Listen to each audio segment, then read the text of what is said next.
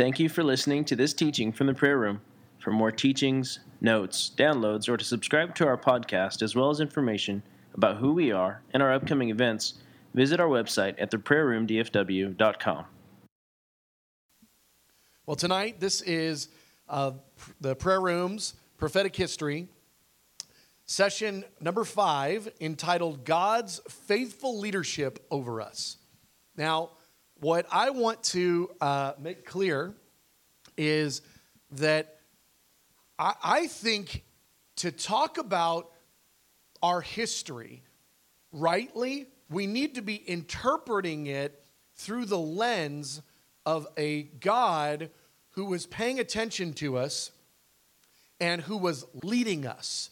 You know, we've not taken these wild steps left or right because we thought they were a good idea. We took directional steps, and we've seen the Lord, do so many things for us because of his leadership. And so the telling of the Prayer Room story, it's really all about the leadership of God over this ministry. And I'll just tell you, as the human leader, I am really, really, really grateful we have had so much help from heaven, knowing which ways to go, what to do, what to focus on, all of that. So I want to say it this way. I feel like the amount of God's leadership, where it was clear, I don't mean, we all kind of get into the Christianese of, God did it, it wasn't me. Well, but if you really did most of it, don't pretend that you didn't. God did some stuff for sure. There were so many times where God led us in a way that's unmistakable. There are so many times where it was clearly the Lord. And then there have been a ton of decisions our leadership team has made because we needed to make a decision.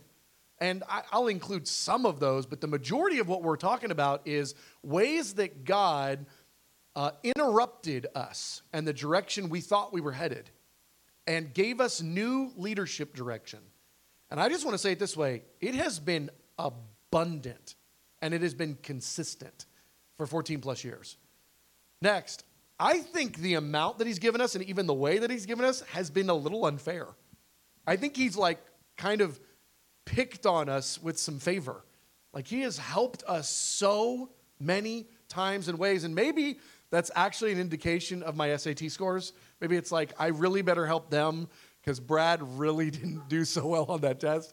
I'll take it, man. I'll go low. That's great. I'll be the little kid. But I'm just telling you, the ways that God has spoken and the number of times, it has been unusual. It has been abundant. It has been just unbelievable in so many moments. And so the reason we're taking a whole session tonight, and we're going to be telling stories to make this point, but the reason we're taking a whole session tonight to talk about God's faithful leadership over us is the amount of his leadership indicates his investment in this ministry. He has made it abundantly clear he really cares about the direction that we go. It would be already an awesome ministry to the Lord if he kind of got us started, said prayer's supposed to be the thing you're supposed to focus on.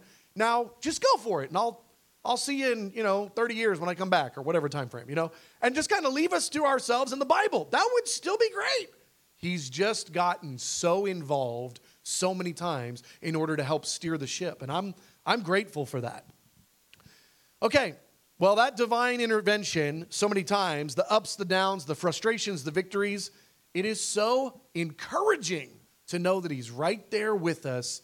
He's the one driving the bus. He's leading. And while our leadership team has to make some decisions, they're really only sub-decisions of decisions that we're getting down the pipeline from him. It's kind of I need you to go left. Okay, well, left, do we take 2 steps left, 1 step? We kind of have to figure out some of those kinds of details, but the Lord, he so frequently gives us the clear main point directions every season. So it's just a blessing. Now, I'm going to give some broad strokes before I give some stories. A little of this is recap. Some of this is just kind of, each one of these points I'm about to make, I am not going to overly develop. I'm just going to kind of say, and this is a way he's helped us and led us, and this is a way. And you'll be able to reference back to some of the stories I've told, and then you'll also be able to make more sense of it as I tell some more stories tonight. Just some realms that he's helped us, and then we'll get into the stories.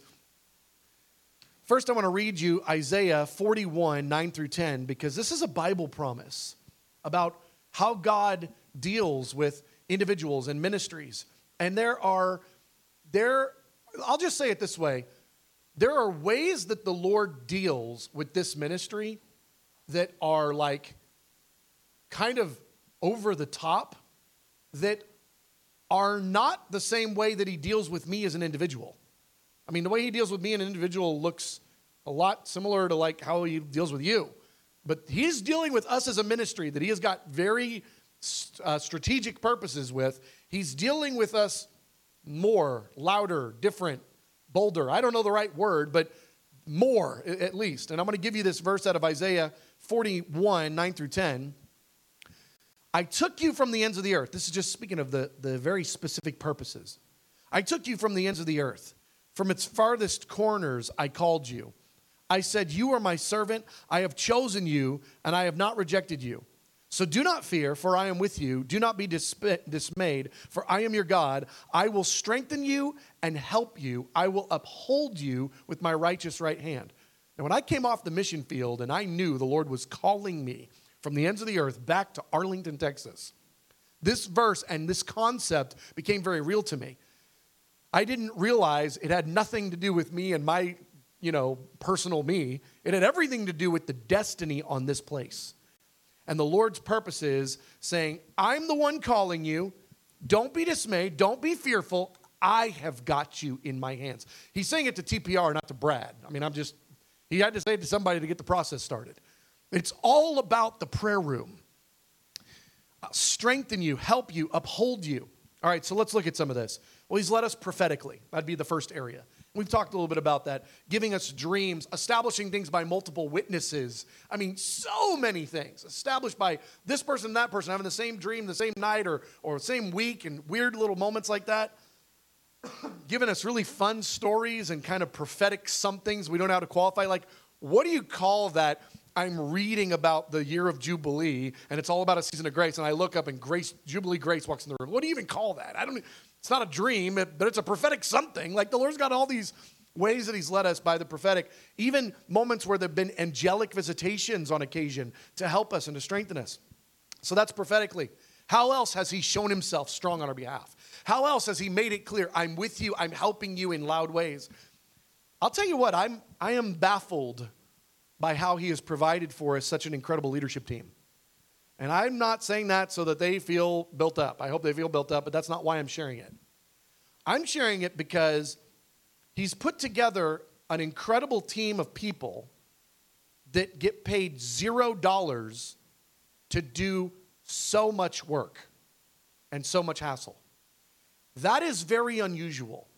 Only the Lord could assemble that, because there is no secular business in town or church ministry in town that requires this much from their senior leaders and pays them absolutely nothing to do it. That's crazy. And I mean, we'd pay our leaders if we had money, but we don't have any money, so we don't pay them. And they still do it. Week after week, season after season, personal life disappointment after disappointment, victory after victory. They stay the course. I am blown away that while their only perk is free water bottles. That's the only perk our leadership team. I threw that one in there. I was like, you know what? Everybody else has to pay for every water bottle. Our leadership team gets as many water bottles as they want for free. That's the only perk they get. It's the only perk. They raise their own support just like the rest of our missionaries, and they don't get like a you're on leadership team stipend. There is no perks. The fact that has been a steady reality for the last, call it 12 plus years, that we've had a leadership team that was committed with this level of, they're missionaries and they're doing this. That is astounding to me. And it's a real work of God on the hearts of a handful of individuals that it's different. It's different. It's the hand of God. It's different. It's not that way in most places. That is a very unusual grace. And I hope that I didn't just tell them something they didn't already know and now they all quit on me. But that is a very unusual thing, to have that level of responsibility and ownership and work on top of the other work and to receive zero compensation for it. That's the Lord, honestly. He's helped us in so many real estate transactions. Now, I don't mean we've bought some stuff and therefore it was God. I mean God told us which thing to buy and then helped us buy it in ways that are not possible. God made it clear which place to lease and then backed it up. God, not just like, this place is great. It's a blessing from the Lord. I believe in that. I think that's the normal grace of God on all of our lives. I'm not talking about that. I'm talking about places where the Lord's like, you need this building and I'll help you get it. We're like, well, it's impossible to get it, but okay. And then we got it. Ways that he's connected us in the most crazy ways. The connections that we have nationally, internationally, with leaders in the prayer movement, with leaders locally. The favor that we have with leaders locally is unusual. The level of connectivity that we have across the nation, across the earth. I mean, the favor that he's given us up at IHOP Kansas City with IHOP Youth, the favor we have. I'm not talking about we're blessed in the natural sense. I mean, he has set us above our companions in so many ways. He has set us, we're just this little ministry. It doesn't make sense that we have the relational bandwidth that we do. We're just this little ministry. It doesn't make sense that we have like the connections with big time people. Like, it's just crazy. But he set that up because he wanted to help us. I just even love the corporate fasts that the Lord led us into as a community that got us into buildings. It happened multiple times where the Lord would give us, it's time to fast, we'd be in the middle of the fast, and then he'd start setting things into motion to get us into the next building. And the way that the Lord would work all that out and call us into the fast and then anoint it and then use, I just love the fact that he's helped us corporately to be a people that corporately fast. There's somebody even over there. I don't need to look to the right.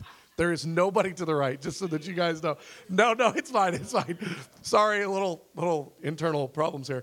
Okay, just the corporate fasting. I'm just so grateful, not just that he's empowered us, but that he's used corporate fasts so many times to thrust us into a next season. That's just been a fun thing that the Lord's done. All right, now, let's go into some stories, and these are just fun. I'm going to share a pre-TPR story that was 100% about TPR, that set everything else up for TPR. This is kind of a how we got started sort of a moment. You guys know, I've shared a little bit. I come off the mission field. Lord made it clear. Come back from Africa, settle in here to Arlington. But I didn't really know what was next. I didn't have all that clarity. And I want to be honest. I was in a season where I was working a job, and I am bored to tears. I am bored. I mean, I'm doing ministry. I'm involved in ministry, a lot of different stuff. I'm praying. I've got a prayer life. I'm in the Word.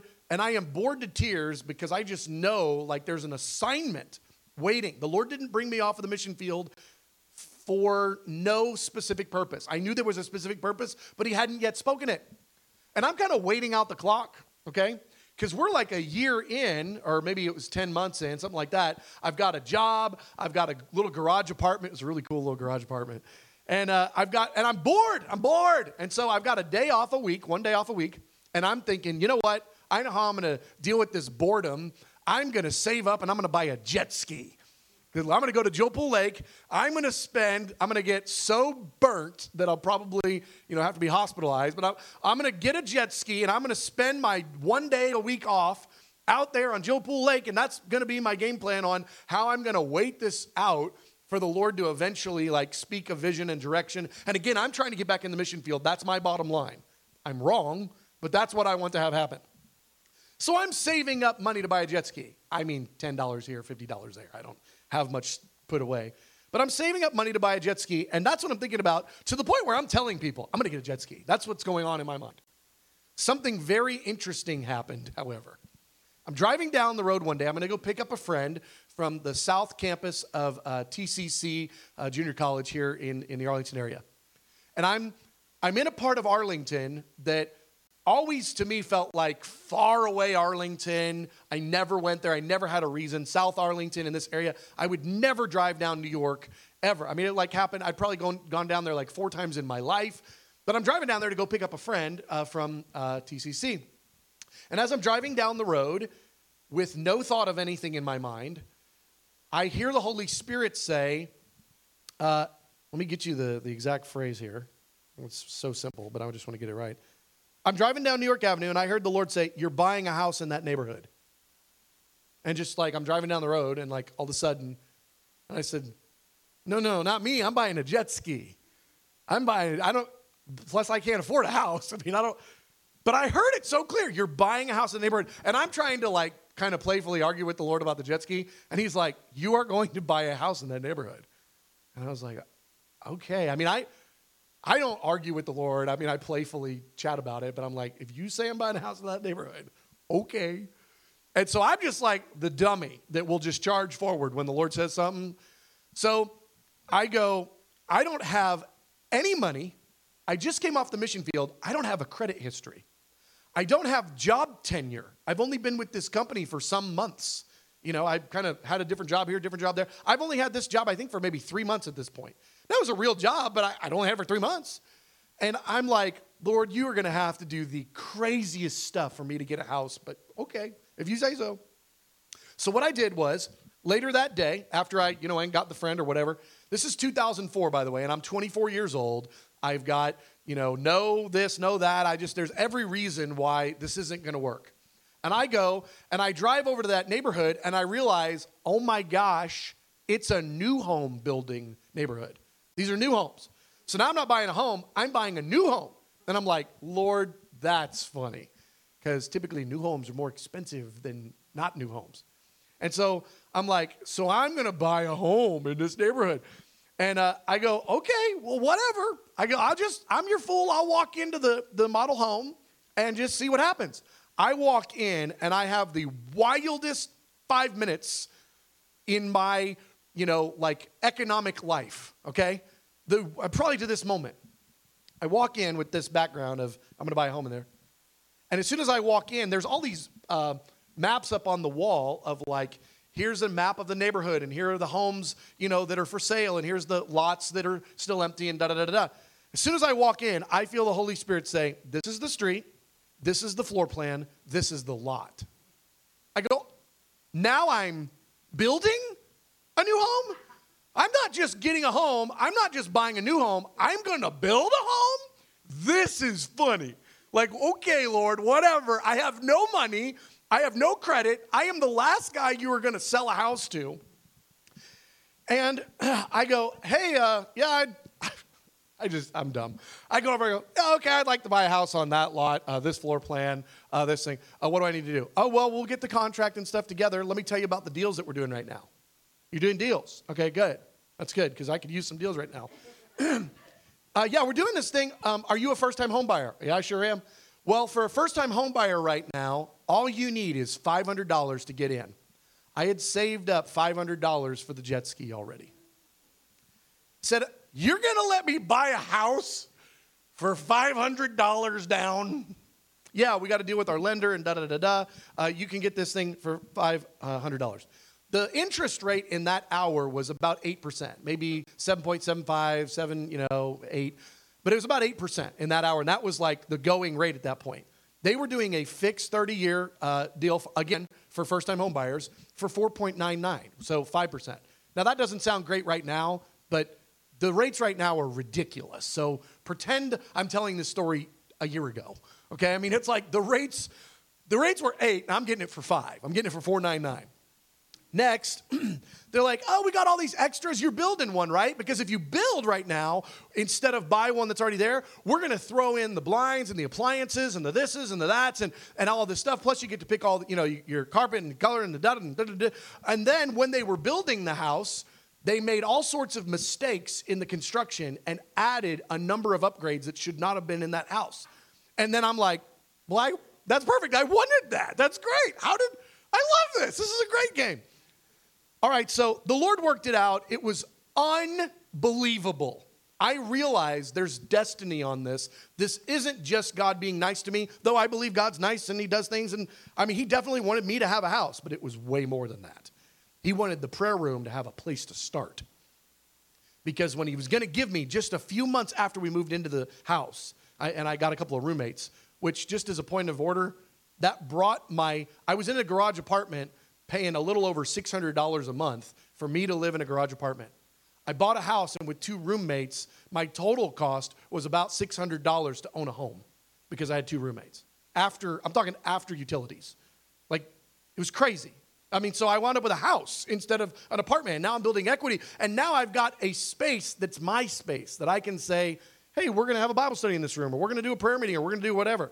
Well, I knew there was destiny on this house. So me and one of my roommates, who would move in just a minute, we would go over as they're building the house. And we would pray over the foundation. God, make this a place of ministry. God, make this a house of ministry. God, this is your house. We're going to use it for you. The first week we moved in, that week we started a Bible study. And from that point forward, unless there's a, COVID or something, from that point forward, near every week there has been ministry in that house at some level for 15 years. That was February of 2015 is when I moved in on Valentine's Day. So 2005. I said 2015, right? 2005. So thank you. It's been 15 years. It was 2005 when we moved in. But it wasn't about me. It was all about the house of prayer. Because it's just a few months later that the Lord says, start a daily prayer meeting tomorrow morning at 5 a.m. and don't stop until I come back. And that would have been very difficult to pull off in that garage apartment that was over somebody's living room. That would have been very difficult to pull off in an apartment. That would have been very difficult to pull off in any place except something that you have a little bit more ownership over. And the Lord knew all that. All right, I want to give you another story. I just love that one because that was the Lord's leadership of the prayer room before we knew there was the prayer room. I mean, that was him orchestrating things in very clear prophetic ways and provision ways. All right, how did we get to the 939 West Pioneer Parkway? You guys remember I told you the story. We moved from my living room into a house, Livermore. I'll share that story in another session. And then from Livermore, we moved into this 939 West Pioneer Parkway location. That's where the cricket plague was. You guys remember? And then after that, we moved into Prince of Peace Church. Let me tell you how we got into Pioneer Parkway because this is bizarre. This is a bizarre story. We had been in the Livermore house, which was, again, the step out of my living room. Went from my living room to a house that we bought. We had been in that house for about 2 years, and we had no thought of moving. That was not on our radar. Until one night I had a dream, and this dream is important. You'll hear us refer to it as the reconnector dream around here because of something that happened in the dream. This dream was the first time the Lord gave us a sequencing dream for the ministry. This was the first time where the Lord gave us a dream that had components. First, this is going to happen. You're going to watch it happen in the natural, but I'm telling you about it ahead of time in a dream. Then after that, this other thing is going to happen in the natural. But you're going to know about it ahead of time because I'm telling you in the dream. Then this is going to happen. That kind of a thing. That is a bizarre thing when that happens. This was our first one. I'm going to read you the dream. In the natural, I had this dream less than 3 months from the date of us scheduled to host the One Thing Regional Conference. Because of an interaction that we had with Dwayne Roberts, the Lord had given us the opportunity to host the upcoming Dallas Regional One Thing Conference, which was going to be, maybe a year out or something like that. Well, when I have this dream, it's 3 months out. We're preparing, getting ready for it, okay? The crazy part is this was our first indication. This dream I'm about to tell you is our first indication that TPR was moving. In the dream, we were preparing for the One Thing Conference, and I ran into this guy who attended a church in the area that in the natural, I had a strained relationship with this church. But in the dream, I ran into this guy, and then I'd had a strained relationship for some time, and he was very friendly, and he shook my hand, and he introduced himself, and he said, hello, my name is Reconnector. And in the dream, I looked at him and I said, your name is Reconnector? And he said, yes, my name is Reconnector. I mean, how's that for a weird phrase, right? I say, oh, okay. So then I'm on my way to TPR's new ministry facility in the dream. Again, this doesn't exist in real life. This wasn't even a thought in real life. But in the dream, I'm on my way to the new prayer room missions base. We've got a new base. And on the way, as soon as I arrive in the parking lot, Dwayne Roberts is there. Now, Dwayne Roberts at the time was the director of the One Thing Regionals. And so we would have seen him because we would be hosting the One Thing Regional Conference, so that wasn't weird. What's weird is I see Dwayne, he comes up and greets me, and he starts to walk away. And then Billy Humphrey, another leader in the prayer movement, comes up to me privately as Dwayne's kind of walking off. And he says, Brad, Dwayne is really under a lot of pressure right now, and he wants to quit one thing. Okay? Now, all the while in this dream, our community was working diligently to get things ready for the move in into the new facility. So in the dream, people are like moving around. It's like a lot of work. But simultaneously, we're prepping for the biggest event we have, even to this day, in 15 years, the biggest event we've ever been a part of, that we've ever hosted. There wound up being 2,100 people register for this event in the natural, okay? So we're getting ready for the biggest event, and then we're also, in the dream, we're also getting ready to move into this building, okay? And in the dream, in the wildest ways, things come together in the final hours before the conference. And in the dream, the paint on the walls is still literally drying when we start hosting the conference. Okay, now let's go back to real life. None of this is real. In real life, we're not moving. In real life, we're not looking at a building. In real life, there's no way I'm going to get reconnected with this church, and specifically this pastor. There's no way. I had been trying for years to get reconnected and to try to make things work, and it was not happening, okay?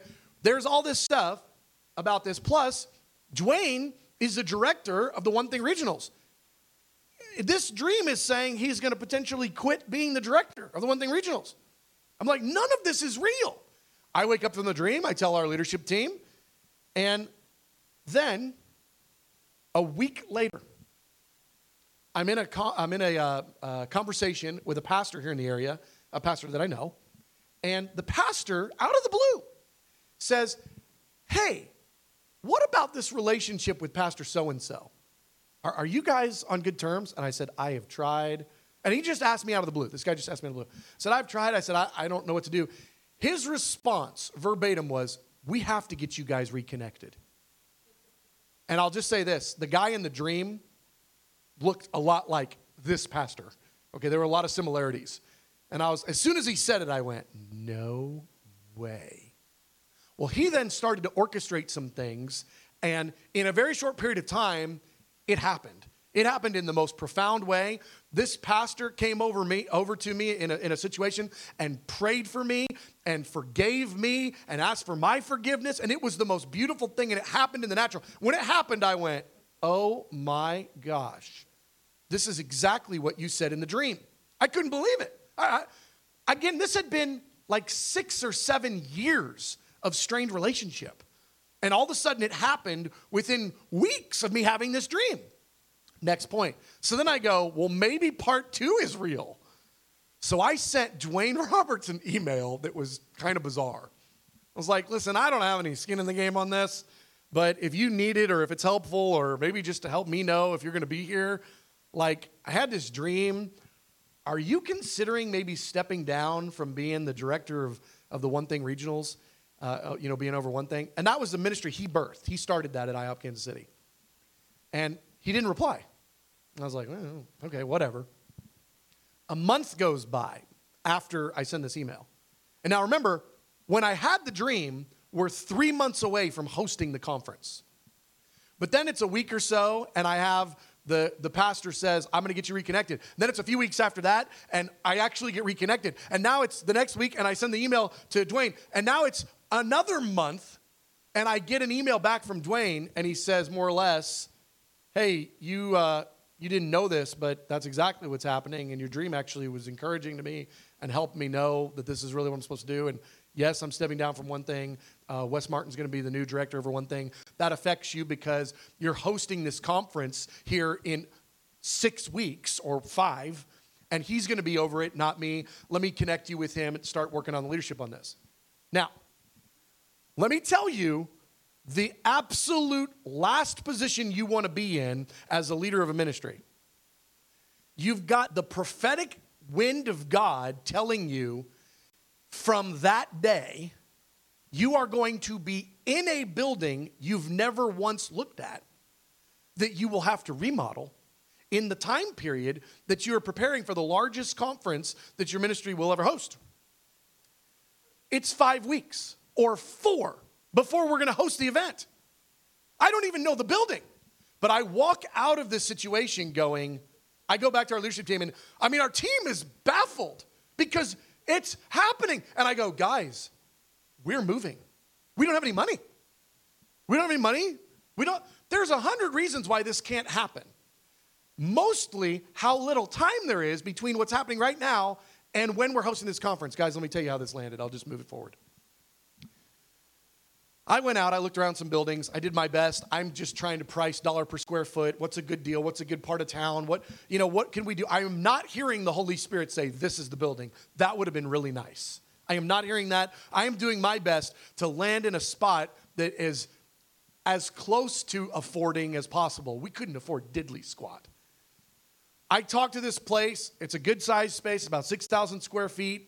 It's right in a good, spot in a drive-by, lots of traffic kind of deal. I say, hey, listen, we'd like to move into this space. And they said, well, when would you like to move in? I said, well, we have to be in by, and I gave them the date of the conference. And they don't know the conference. And they're like, that's pretty aggressive. I said, well, will you work with me or not? They said, yes. I said, okay, let's work out some details and, come up with a plan.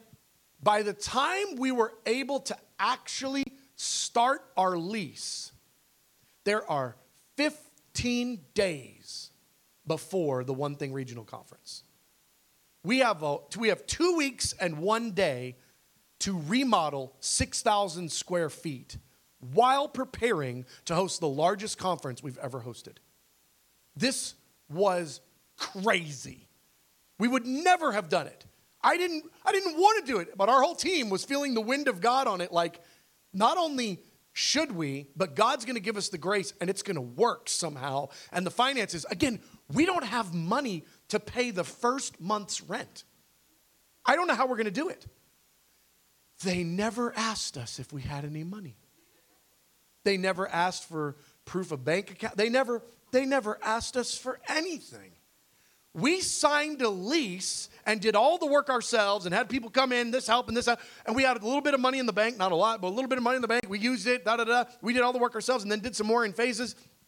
They never asked us. They said, you know what? We're going to give you your first 6 months free of rent. That will be our compensation to you when you move in. I go, we have a space for 6 months. I have no idea what's going to happen the 7th month, but we've got a space. The Lord took care of us. We went crazy on that remodel. We put in so much time and energy. It was like there were definitely only a few hours in the middle of the night where there weren't people there regularly. And then there were constantly shifts of people. We coordinated everybody. And there was wind on it. And you know what happens with the wind of God? People who would totally always say no, say yes. And the wind of God's on it. Everybody's helping us. They're coming over. Luke Cooper is living at that building nearly 20 hours a day. Day after day after day. It was crazy. The teams of people that were coming in that heard about us. We'd never met before. From churches we were barely connected to. Sending teams over for workers to scrape this and lay that and paint this. Friends, I'll say this. The last coat of paint actually went up on the walls the day we started hosting the conference. Literal fulfillment to its absolute fullest. It was crazy. It was crazy. Well, let me give you a fun little moment that happened a couple of weeks later. Now, we're reeling from this. It's like hosting this conference was the biggest thing we ever did. Moving into this, you can't remodel 6,000 square feet in 15 days. That's impossible. We had contractors working on the work. You can't. It was unbelievable that this all happened in that short period of time. It's impossible. It is impossible. It was a miracle. I don't know how else to say it. You can't do that. That is impossible. It is the fastest move-in that anybody's ever had ever in the history of ever. You can't do what we did.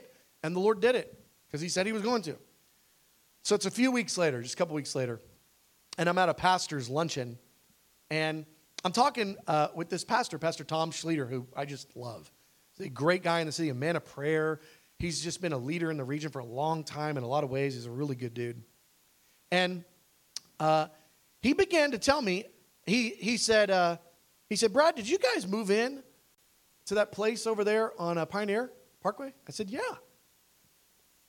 He said, well, let me tell you a story. I said, okay. He said, you don't know this, but 20 years ago, there was a group of pastors that was actually the formation of this Pastors Network. We were at a Pastors Network meeting, Arlington Pastors Network. It's actually the beginnings of this Pastors Network. We started 20 years ago. There's just a few of us, maybe 7 or 8 of us. And we were over at this pastor's church.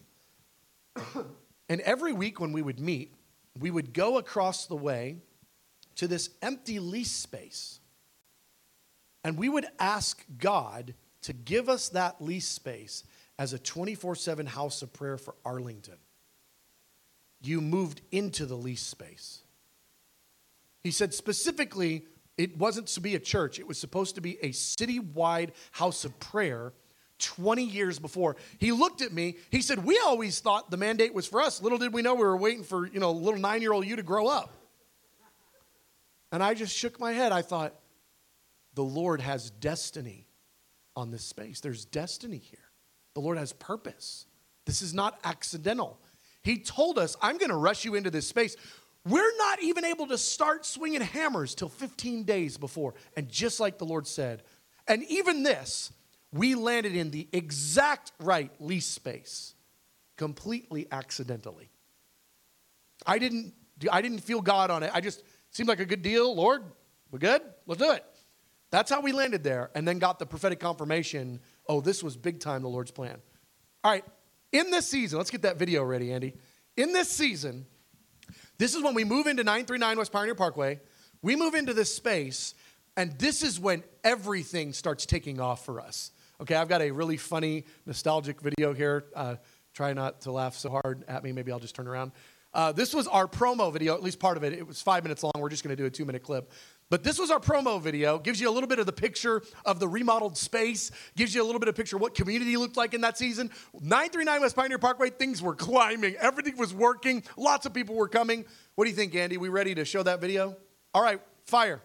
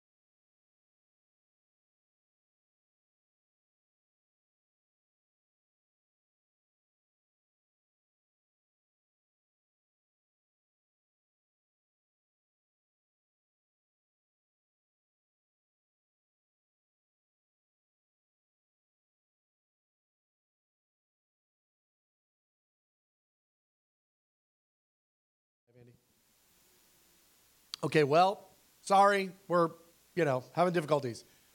We'll figure out a way to get that video up on our Facebook and YouTube somehow or the other, and we'll put the whole video up. You won't even have the 2-minute version. We'll do the 5-minute.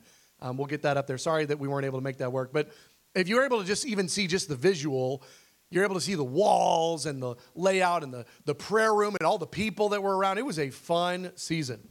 And so, anyway, I just wanted to share that just kind of as a point of nostalgia. It was kind of fun. There were a lot of precious memories at that place. Okay, well, let me push pause now on the stories of the Lord moving us to places and locations, and let me still talk about his leadership. Remember, all of this is just the jaw-dropping leadership of the Holy Spirit over this ministry, that we've not made our decisions. The Lord was helping us make these decisions. We didn't just land up in good spots or come up with a good mandate or a good idea. We've been following the cloud, okay? Well, let me tell you some other ways that his leadership has been so faithful to us. Then we'll go back into some more of those story modes. There have been so many times, and I'll give you one story example. There have been so many times where the Holy Spirit has given us dreams to warn us about demonic attack against the ministry. Where, maybe we'll start to sense it in the ministry. Maybe we won't. Maybe it's around the corner and it's a week away, a month away, where the ministry is going to get specifically attacked by the demonic realm. Even specifically, I don't like it, witchcraft. There have been so many times we've had witchcraft assignments against us where we'll find out there's this group of witches and they've like got hexes against our ministry and stuff, like just bizarre stuff. Let me give you one example. Before we moved into this building, here we're at the Nora location. Before we moved into this building, I had a dream, and in the dream, I found a goat jaw on the front porch of this building. So you guys all know the front porch. In the dream, I walk over, and I see this goat jaw, and I'm like, well, I don't like goat jaws. I don't want a goat jaw. And in the dream, I just knew it was put there by a witch. I don't know how I knew it. I just knew it. Okay? Well, a few days later, in the natural, I find a jawbone on the front porch right where it was in the dream. But that same day, John Stokes comes up to me and doesn't know I found a jawbone on the front porch. And John Stokes comes up to me and he says, hey, Brad, I just want to tell you about this. I had this dream about a witch doing some kind of weird ritual on the front porch of our building, sacrificing a lamb there. I was like, so it wasn't a goat jaw, it was a lamb jaw. I'm sorry I missed it. I thought goat jaw, I had the wrong animal species. I am flabbergasted. I'm like, I had a dream, then I found it, then John told me he had a dream the day that I found it. So what'd we do? We all prayed like crazy to break off the witchcraft assignment. And what happens is, whenever you get like a weird message, like you have a witchcraft assignment against you, you have no idea what to do about that. You have to pray and ask God, what do we do about that? And then he tells you more. But you don't even know to have the conversation with him until you have a dream about a jawbone, then find a jawbone, then John Stokes tells you about a jawbone. I mean, that's weird, right? That's weird. He's been like that with us for 14 years. He'll help us. He protects us. So I just want to tell you right now, like, there are a lot of people that sometimes could get frustrated, and I wouldn't blame anybody, could get frustrated with our leadership not doing something or doing something a certain way. And I'll just tell you, we do our absolute best to follow the cloud. And we wait for the Lord to give us leadership. And we still got to make decisions here and there, but the Lord gives us so much help in that kind of stuff. All right, here's another one. There was a 7-year period of time where I knew the Lord was telling me, you must study the end times. You need to be spending hours a day, every day, studying eschatology. It was while we were building the house of prayer, about a 7-year period. I knew it. I was like, I knew it's my assignment. And then something would happen in the ministry, and I'd want to do a 3-part series or an 8-part series on something else. And now I'm spending all my time getting ready, in my prep time for that, instead of all the time that I need to be spending in studying the eschatology. And I don't know how many times this happened. It never happened when I was doing what I was supposed to be doing. It always happened when I would stop doing what I was supposed to be doing, not because I was bad, but I just get distracted. And that's the following. I would be getting behind on my studies. Now, I felt this intensity of like, you need to be getting the end times message deeply rooted in you. This is a season for that to get rooted in you. You need it. You need it. And every time I'd start to get distracted by the greatest commandment, the worth of Christ, the prayer movement, I would have a dream, and the dream was always the exact same dream. I'm in my senior year of high school, which didn't go so well for me in the natural. I'm in my senior year of high school, and I'm about to take a test that I totally haven't studied for. And it was the same dream every time. And I felt the Holy Spirit show me. I mean, I had that dream 7, 8 times, in the course of 7 years. And again, it wasn't like, you're massively off course. It was like, hey, you better get back to your studies. You need to be focusing on eschatology. That's what I told you to focus on. And little ways like that would help us, because we're a forerunner ministry. And if I don't lead the charge on studying eschatology, I can't call you to study eschatology. Not only that, we won't have anything to say if nobody is spending any time, studying those 150 chapters. Other dreams, when we'd start to get off course, one way or the other, the Lord would give us dreams. That's happened so many times. The Lord has given us multiple times. I know this sounds bizarre. There have been multiple occasions where there's been a death assignment on my life, a death curse. and we would have dreams about it, hear about it. The Lord would help us, and then we would pray, and sometimes pray and fast in order to break it off, and then the Lord would show us it was broken off. I know that sounds so weird. I'm just thankful he told me so I didn't die. That's happened multiple times. It's a crazy thing. Warning about great disappointment. The reason I'm going to share this story is because it's so personal to me, and it gives me great comfort that the Lord is with us even in the moments of pinch, even in the discomfort, even in the pain. When we moved into 939 West Pioneer Parkway, our move-in rally was off the chain. 130 people crammed into that room. Worship was awesome. It was exciting. So many people were coming to celebrate. Finally, the house of prayer has a place of its own in the city. We had 130 people, and our encounter services, it was normally normal to have 80 or 100 people in encounter services in that season of time. 80 was kind of like the normal. We'd set out chairs every other week because more people would come. That was just normal. We moved into this building, and we moved in a little bit after our 10-year birthday, which I tried so hard, but we had things stand in our way. For us to be able to move into this building and do a 10-year opening rally, it was everything in my heart. I was like, Lord, I want this so bad. I don't know that I've ever asked the Lord in ministry for anything that hard. I was like, I want this so bad. I want this for our history. I want this because we're trying so hard. I want this because I want the remodel process to be over. Like, I want to be able to move into this building on our 10-year birthday, and we'll do a couple of different services because the room's not that big. And let's have, 100 people in the first service and 100 people in the second. This is going to be fun. It's going to be so great. I've got all these ideas, and I felt the Lord gently telling me, it's not going to go that way. It's not going to go that way. But one day, I was talking to him about it, and I heard the Holy Spirit so clear. This is a tough phrase, by the way. I heard him say so clearly, I want you to suffer through this disappointment. And the point of it was, I want you to still love me. I'm not giving you this thing. The difficulties that you've been experiencing, they're not over yet. I know you want them to be. It's not over. You're going to move into this building, and it's going to be epically disappointing. That's what he was communicating. And I knew. I got all of it. I got the message. I mean, he's like, you are going to feel so disappointed by what's about to happen. Well, I don't know that I fully listened. Because there's still some people are talking, I'm going to come. I can't wait to be there. I'm coming from out of town. People are talking about this. So we're like, well, we kind of have to plan like people are going to come and then just kind of posture our hearts for the Lord says it's not going to be awesome. Oh, friends, it was so not awesome. It was the most disappointing.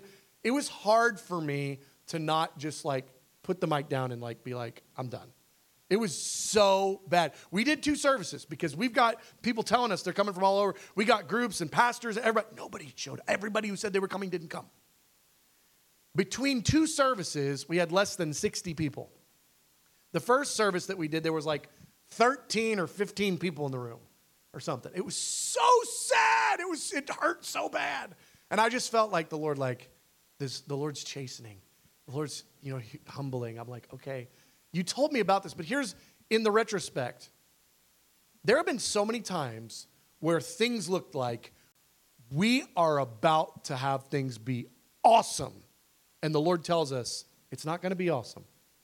There have been so many times where it looks like we're all going to die.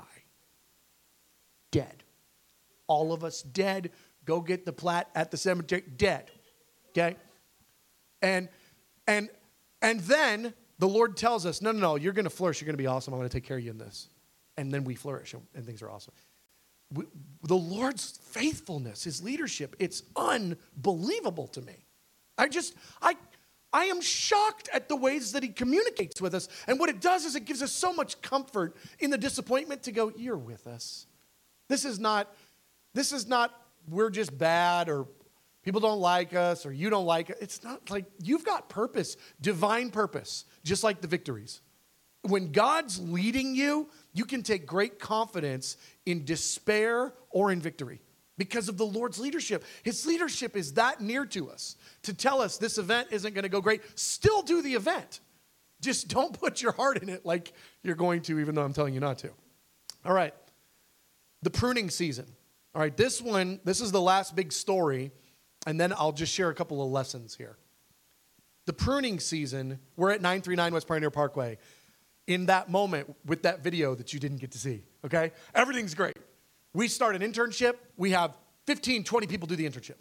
We start a music academy. We got 25 people do the music academy. We started a school of prophetic. We had 20 people do it. We started doing monthly workshops where we would train on harp and bowl, or we train on prophetic ministry, or we train on, personal. We train on something. People would come every time we do one of those. We were doing conferences. We were doing and every time people would come in the room, the Sacred Trust would grow. 2 more people would join. 1 more person, 3 more people, a family. So we were growing leaps and bounds. When we moved into that building, we were sitting at around 35 people in the Sacred Trust. In the course of about a year and a half, it grew to 99. Boom, boom, boom, boom, boom, boom. We were just growing. It felt electric. Everything. I loved walking into that building. I'd walk in, and there would be people doing stuff in every corner of that building. There's a little E12 group over there talking, and then, this group over here, that's orientation, learning how to be a prayer leader. And then in the prayer room, there's 20, 25 people there, just normal, middle of the day. It was crazy. And there was still lots of times where there weren't people there. I don't want to make it sound like there were always people, but every day, it felt a little buzzy. Like there was things happening. There was a lot going on. It was cool. And we're about to hit 100 on the Sacred Trust. That's like a really cool milestone. We've never had 100 on the Sacred Trust. We're at 99. We're going to be at 100 like tomorrow.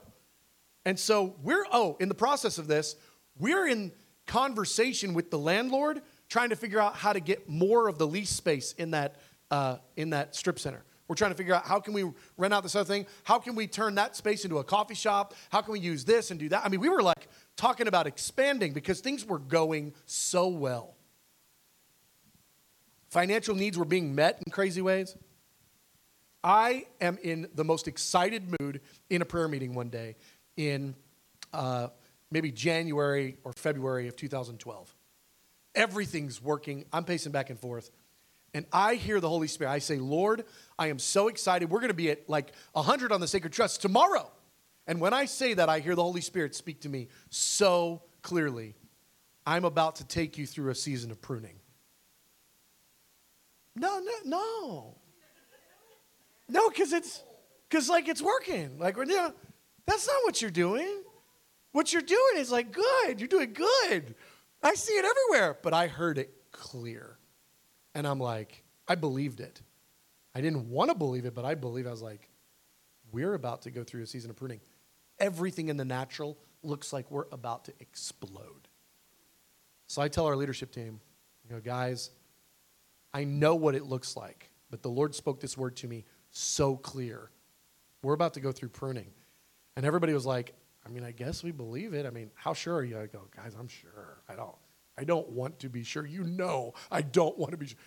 Yeah, we know. Well, maybe that night or the night after, sometime very soon after that, I have a terrifying dream. I'll just read you the dream. This is in the dream. This happens, okay? In the natural, the Sacred Trust is at 99 human beings. That's in the natural, okay? In the dream. I'm walking over to look at the Sacred Trust sign-in book in the back of the prayer room. We use this Excel doc to, put all the people's names on there, and it auto-tallies up in the left-hand corner the number of people on the Sacred Trust, okay? And in the dream, that was still the case. I walk over and I look up at the top of the document, and in the dream, the number is 68. And I am so disturbed that I go, like that in the dream, and I wake up doing that. I sit up in my bed going, and I'm like, oh, it's real. We're about to get pruned. We're not growing. It's not going to 100. It's going to 68. And we're about to lose a third of the people around it. A third of our friends. A third of our co-laborers. A third of our ushers. A third of our worship leaders. A third of our singers, our prayer leaders. And I think it's going to happen fast. And I go back and I tell our leadership team, I go, guys, remember that pruning word? I go, I had a dream. I do not want this to be real, but I am sure about it. This is going to be bad. And it bore witness. They're like, okay, well, what do we do? I go, I don't know. I don't know that we can do anything. Because I think this is coming. I don't know what to do. Well, after that dream, It was about 2 weeks later that all of a sudden we started suddenly, out of nowhere, unrelated to anything that we'd been doing over the course of the last, months or whatever. All of a sudden, for unrelated reasons, groups of people, unrelated to each other, started getting mad and leaving. Groups of them. Unrelated. So it's not even like, we lost all 30 people or whatever, 31 people, because they were all mad about the same thing. These 3, it was this. And this group of 6, it was this. And this 15 over here is because of that. And they weren't even connected. And it started happening one after another. The steady decline over the course of the next few weeks. We watched the Sacred Trust go 99, 89, 79, 69. I am blown away watching this happen. And it was very painful.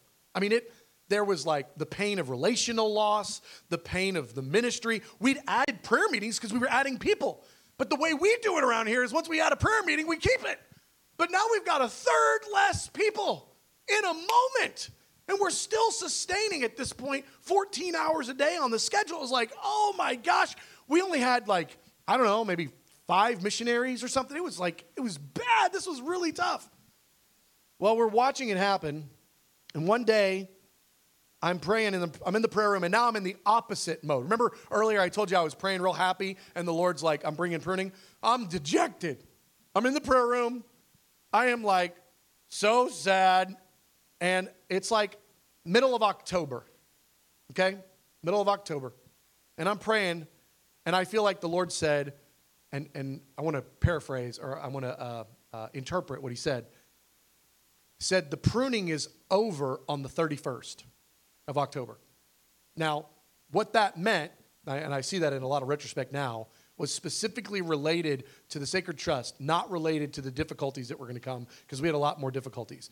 But I'm in this conversation with the Lord about, Lord, it would be good if we had more people in the prayer meetings. That way, please stop taking people away. I think that's actually the prayer meeting, or the conversation I'm having with the Lord is, Lord, please stop the bleeding, we're dying here. And I hear the Lord say, the pruning, and again, he's talking about the number of people coming off the Sacred Trust, it's over on the 31st. And I was like, the 31st of this month? Are you being for real? Don't play with me right now. And I feel like the Lord says it's over on the 31st of October. Okay? I go, okay. 31st of October. Well, at that point, I don't know, maybe we were around 72 on the Sacred Trust or something. Next day, we went down to 71. Week later, went down to 69. I go over to the Sacred Trust in the natural on October 31st, and I look at the total on the Sacred Trust, and it's 68, and I just shake my head. I'll be darned. We hit 68. Just like you said we would. And you said the season of pruning related to the Sacred Trust is over today. The next day, we got 2 worship leaders that started to go back up again. And went down and up. And it was never awesome for a long time. But it was 68, just like the dream. On the day the Lord said it was over, I was shocked. Again, his leadership with us, helping us through the pruning. See, this is how it works. This is what he does. He helps us. Well, in that same season of time, we are now ready because, the season of pruning is happening. We're confused about what do we do about the lease space because now things are not awesome. We're losing people. We're losing all the fun. Now we're trying to advertise of this or do that. People aren't coming. We're being pruned at every level. And we're trying to figure out what do we do? What's this next season hold? And in the process, I'll just say it this way. Without the way the Lord led us, there is no way we would have had the faith to move out of that facility. There's no way we would have had the faith to leave it because there was so much about being in that space that was comfortable. We'd had so many fun memories. We'd seen growth. We've gotten, a measure of citywide recognition there. There's so much about that space that was great. We would not have left it except that the Lord really helped us with his terrifying, helpful hand. We're coming up on the end of our 3-year lease. We'd signed a 3-year lease. We're coming up on the end of it. And it is unthinkable that we would do anything except sign another 3-year lease. Maybe 5. That's the only thing we're thinking. We have no thought of doing anything else. Whole leadership team's like, this is great. I don't know how it's all going to work. Season of pruning. At least we've got this space. It's great here. Well, some bad news. Just maybe a month before Yeah, a month or two before the lease is up, I get an email from the landlord, and he says he's going to increase our facility lease by, like 15% or something. And I was like, oh, now we're already paying way more than we can really afford, and the Lord is having to do supernatural things to pay our rent every month. Okay, it was a lot of money. I mean, it was like 4 times how much we pay on this building every month to own this building. And it was like 4 times that. It was just crazy. But again, the Lord led us there. It's like, what do you do? And then he'd pay for it every month. It was crazy. It was totally cockamamie. It was crazy. But now to go up another 13 or 15%, whatever it was, and also he won't let us sign a 3-year or a 5-year. He said only a 2-year lease. Like, man, I don't know that I really want to do. Oh, dang it. Oh, but we're still thinking, okay, we're going to do it. Well, that week, my pastor calls me. Pastor Adam McCain. He's a dear friend. I love him to death. He's a mentor in my life. I'll say this just as a little side point.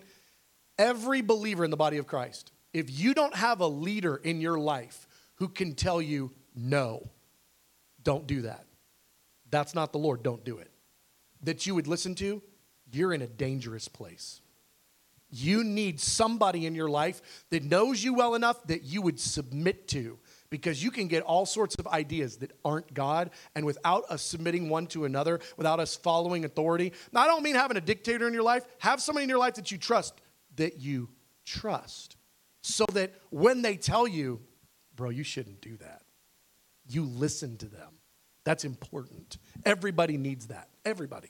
I have that. So I'm not telling you to do something I don't have. And there have been many times, I don't mean 20, but 5 in the last 15 years, times where I've been in a situation and Adam has said, bro, you should not do that. And I say, okay.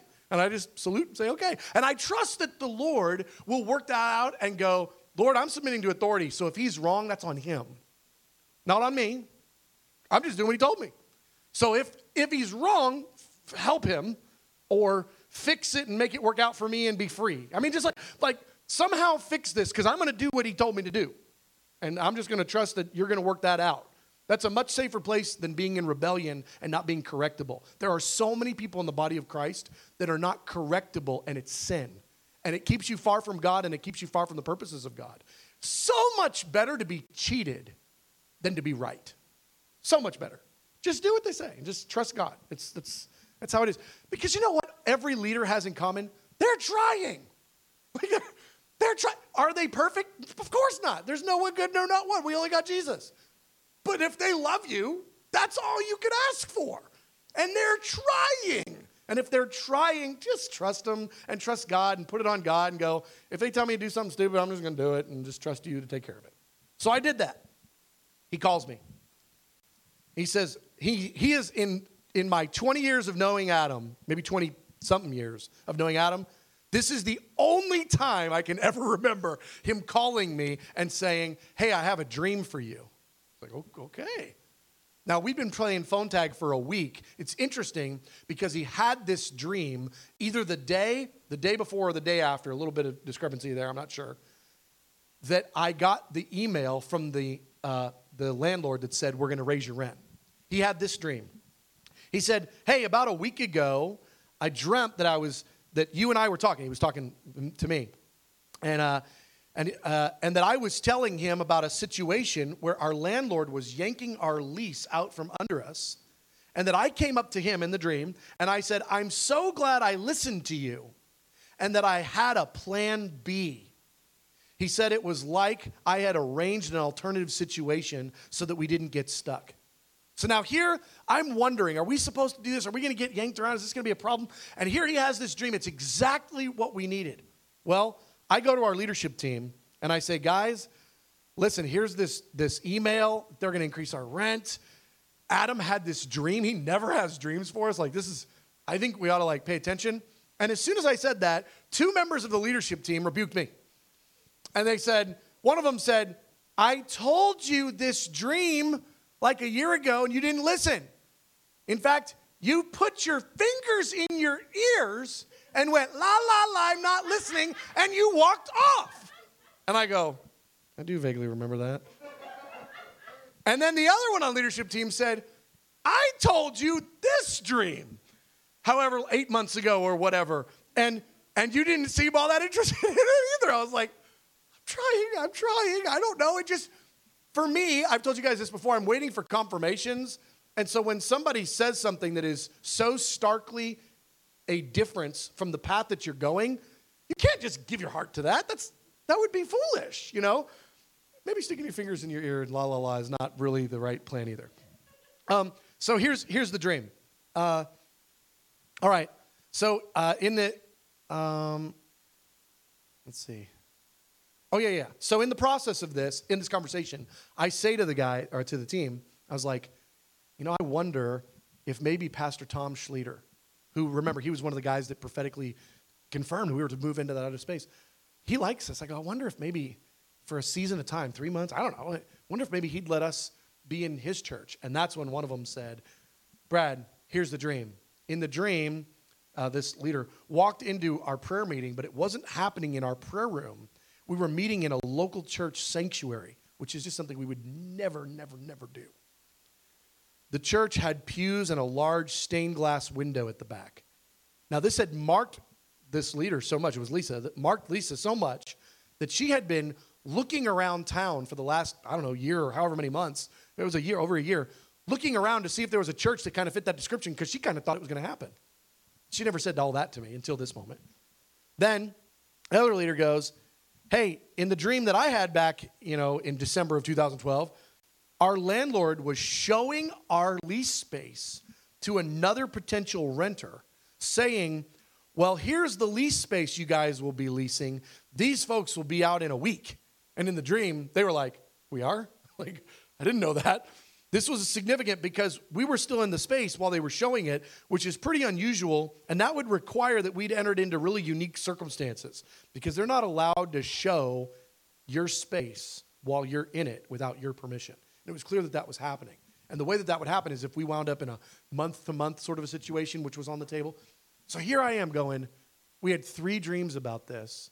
We're supposed to move into, I think, Pastor Tom Schlueter's church. But I don't want to tell him that. I mean, how am I going to do that?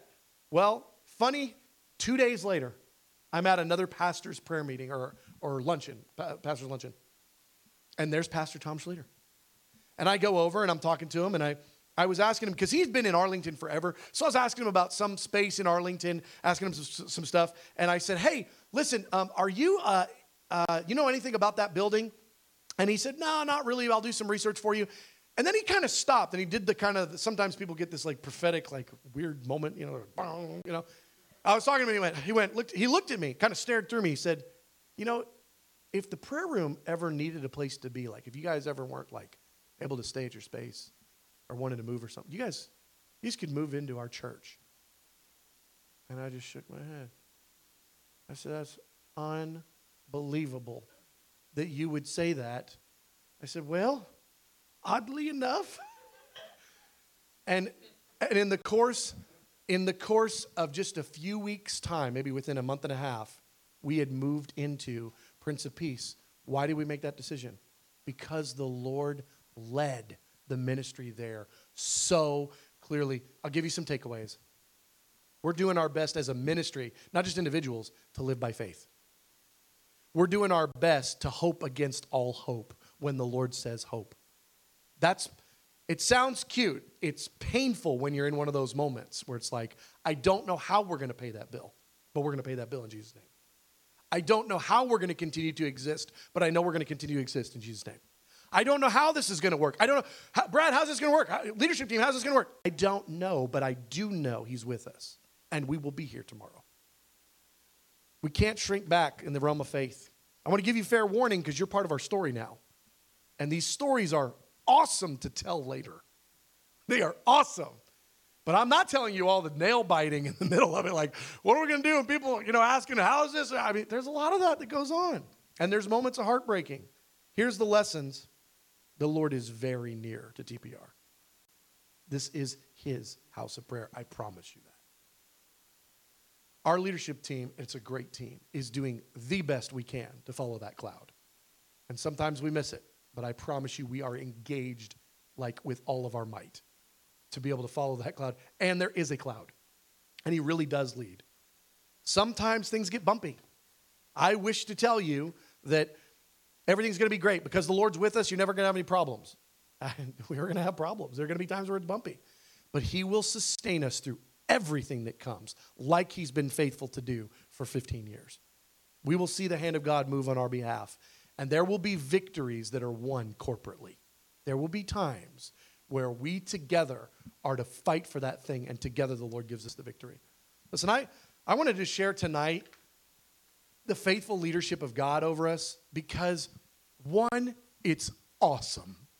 But two, it's not just the prayer room's past, it's your future. This is how God deals with this house.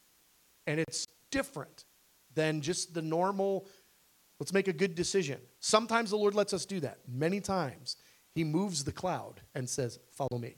And it gets awesome and crazy. I want you as the ministry, I want you, those that are engaging with us in prayer meetings and coming to encounter services and tracking with us, I want you to know this is a little different. This is a different thing. This is his house, and he is leading it. And we are saying, yes, sir, as best as we can. And many times that looks weird. Many times that looks impossible. Many times it looks totally normal. Many times the Lord is quiet for weeks, months, years, and just kind of leaves us. And just like stay the course until I give you new direction.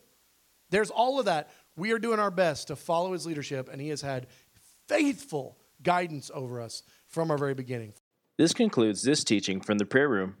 For more resources or to schedule another TPR teacher to come speak at your church or event, please see our website at theprayerroomdfw.com. Thank you.